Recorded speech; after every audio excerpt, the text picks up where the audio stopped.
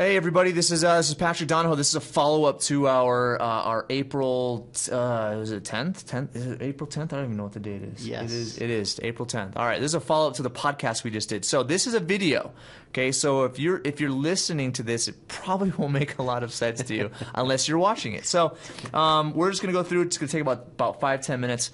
We're going to talk about a pretty significant illustration of money leaking, right? And it kind of goes along with the conversation of debt that we just had with our regular weekly podcast. So what I want to do is this is a calculator called Truth Concepts, and it talks about maximum potential, which is an individual's capacity to earn money.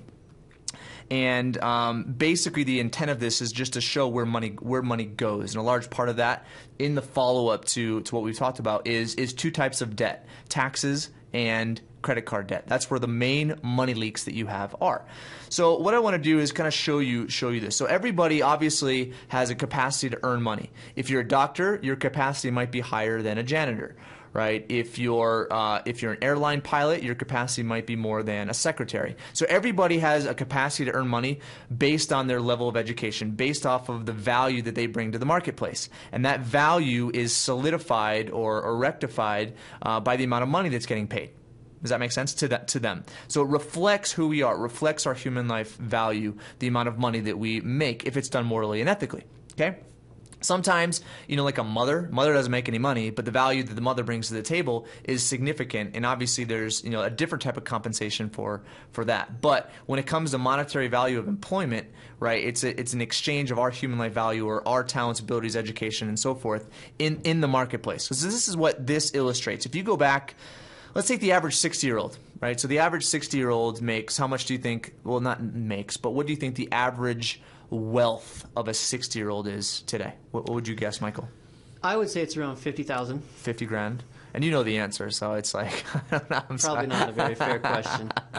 Right, it's 141,500. Now, statistics are statistics, and statistics obviously have human error and flaws. Are you speaking income or net worth? Net worth, total net worth. Yeah, I don't think the average 60-year-old makes 141 grand a year, but net worth, total assets minus liabilities. So net worth 141,500. So what I want to do is, whether you think that's a little amount of money or a lot amount of money, I think it's a lot, but relatively speaking, it's not a lot. So, and the reason why I'm saying relatively speaking is because the income capacity of that individual over time is millions and millions of dollars. So let's look at that. If we go back 30 years ago, when this individual was 30 years old, and he was making the median income at the time, which is $17,000, okay?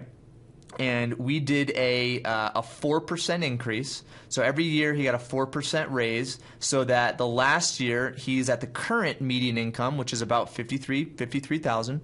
I think it's a little bit more than that now. But if he pushed all of that money into his mattress, he would wind up with $953,000 and change in total dollars. Now, instead of putting it in the mattress, let's say that he had earned some money on the monthly income, or the money he was putting in to the mattress. Let's say instead of doing that, he put it into a bank.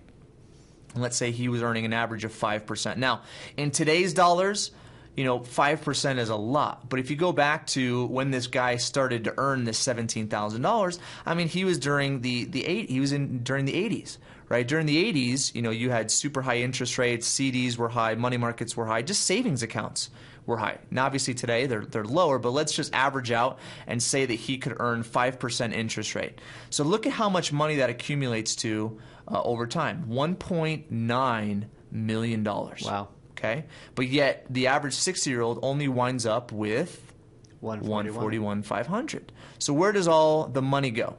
Okay, well, obviously you see here the different cost ratios: taxes, debt, lifestyle, etc. And we're not even going to use cost and inflation because that would really depress people. Yeah. Right. But anyway, if you look at, if you just look at that amount of money, $2 million is $2 million. But obviously the reason why people work for money is because of what? They want to obviously spend it on something, whether it's housing or food or clothes or fun, entertainment, and so forth. Obviously, we're going to exchange our money, right? So, but let's look at some of the significant leaks or wealth transfers that we make. First and foremost, it's taxes. So, what are taxes? Taxes, in a matter of speaking, is basically the government saying, listen, we need your money so you can have a better lifestyle. And they do that because I guess they don't trust us to donate or be charitable or, obviously create a good lifestyle for ourselves. I don't know. But anyway, they tax us anyway, and, because they can threaten us with jail and all sorts of stuff, we have to, yes, sir, we have to, we have to heed their call, right? Appropriate topic for this coming week. Why? Taxes. Oh, okay. Why? Just because it's April 15th. Oh, that's true. Hey, good. Sorry, I'm totally out in the. You're right. The tax man cometh. Tax man cometh. All right. So let's look at taxes. Right. What do we pay taxes on? Okay. So let's get into taxes. More than you might think. More than we might think. So let's just say this guy's average income tax bracket for the federal income was 15%. But wait, he has to pay state income taxes. But wait, he has to pay FICA taxes. FICA is anywhere from 6.2 to 7.6. If you're self-employed, it can go all the way up to 12 point something, I think it is. So FICA, right? Oh, Medicare, we got Medicare in there, so that's about 30. That's 2.9%, so that's about 30. But what else do we pay taxes on? Property taxes. Cell phone bill, utilities taxes. You pay taxes on your water, of all things. Yeah. Electricity, gas. You pay sales taxes. You pay food taxes. You pay when you buy an airplane ticket. You have 2 or 3 taxes on there. Gas tax. Gas taxes. I mean, seriously. So let's say the total taxes that this guy pays is 40%. Okay, so 40%, $381,000 is what goes to taxes. Okay, that's pretty significant. Okay, now remember, look at the dollar amount. It goes from 1.9 to 1.155. Huh? How does it go from 1.9 to 1.55? There's only $381,000 in there. Okay, remember, once the tax was taken out of savings, once it could no longer earn 5%, okay, there was an opportunity cost associated. Okay, so that money could no longer accrue interest. It had to go to the tax man. The unseen cost. The unseen cost, or the opportunity cost. Interesting. So remember, taxes is debt in essence. It is. Mm-hmm. Right? All right, debt service. Credit cards, mortgages, car payments, boat payments, etc. Right. Second home payments, all money that goes to credit. It's said that 37% of every dollar goes to credit. I would guess these days it's more, but let's just go round up to 40. So we have the same amount of money. Okay. Now the 1.9 goes to 385. And this is before you, well, I guess debt, you can consider it spending money. But, obviously it's a significant, $1.6 million down the commode. Right. Right. That's quite a visual representation. Oh, yeah. Yep. So lifestyle. So lifestyle is basically everything else. It's your vacations, it's your furniture, it's your electronics, it's your food, etc. Let's say that is a let's say 15%. Okay. So now we're at 100 grand, right? So the average, obviously, net worth is 141, but 141 includes property values. It includes a car being paid off. It includes assets that maybe took debt to pay them off, right? So this is a pretty accurate representation of liquid net worth that individuals have. So it's sad. The individual had a total capacity to earn of 1.9, and a $1.8 million leaked out. So I don't mean to make light of this, because this is the situation of individuals, right? How does the infinite banking concept help individuals? Well, I think one of our expertises, Michael, is we work with a lot of business owners and real estate investors. And if you look at the tax code, it's not 18,000 pages for nothing, right? Because human beings, we're smart, right? When we see a problem, what do?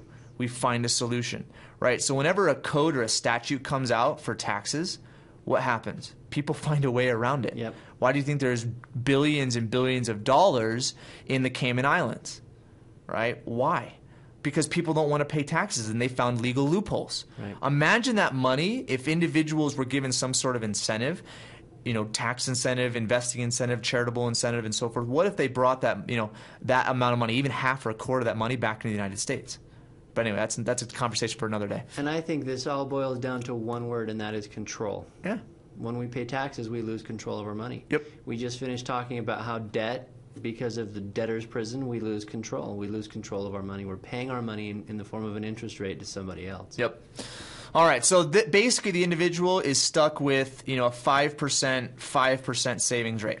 Okay. So what's the solution to get more money? Now, 5% is higher than the average. It's a lot higher than the average. Average is like 1. So this is like 400% higher.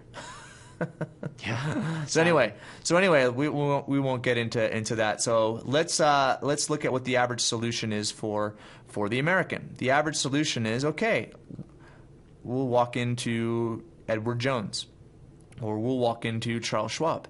Hey, 5% of your income? Pfft, awesome. You're saving above the national average. What we can do so you have more money in the future is we can earn a higher rate of return. Now the individual's capacity goes to $4.4 million, right? Savings goes up to $221, which is really good, but look at the capacity. You basically lose $4.2 million to wealth transfer. Insane. Okay, all right, so 10%, obviously this is unrealistic. Now what's cool is that you go back to, the 90s. All right, we can go into a little calculator here to show this. But you go back to the 90s, and the 90s did pretty well. Right? 90s did pretty well. Look there was only one losing year in the 90s. Right here, bang. But look at what happened to all the gains. All these gains, bump, bump, bump, bump, bump, bump, bump, and then boom, boom, boom. Consistency as far as rate of return has never existed in the market, ever. Because you've always had booms, and you've always had busts. Right? So 10% every year for 30 years, not very likely. No. Okay? All right. Unless you're, George Soros. Warren Buffett. They know what they're doing. So that's unrealistic. So let's go back to 5, right? 5%. So how do you solve the problem? How do you solve the problem? Right? You solve the problem by plugging up the money leak. That's it. So as I stated before, we work with a lot of real estate investors and business owners, and they understand how to utilize LLCs and S Corps and C Corps and other entities to help them avoid these money leaks or these wealth transfers, right? And they use legal and ethical practices with their accounting to lower their tax liability, okay? Because a regular employee, let's say we have a regular employee that works for the post office, right? He gets up in the morning and brushes his teeth, right? He puts on clothes. He takes a shower. Right? He drives in his car and spends gasoline on doing so. Okay? Those are operating expenses, so he can go to the post office and earn a living and pay taxes, right? Does the IRS acknowledge those as operating expenses? Negative, right? But for the business owner, if he has to buy materials, right? If he has to invest in this or he has to invest in that, right? Or he has to use a vehicle to operate his properties or manage his properties or upkeep his properties, guess what? Operating expenses. Right? So let's lower the total taxes to, let's say, just 30%. Look at what happens to the 96 with just taking 10% away from taxes and back into your pocket. 288. You will have more money than earning a double-digit rate of return, okay, by just lowering your tax liability for 10% and taking the transfer of wealth from you and putting it back into your pocket. All right. Debt service. The infinite banking concept, we do not use third-party debt.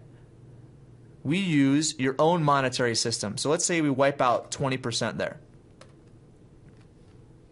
Wow. 673.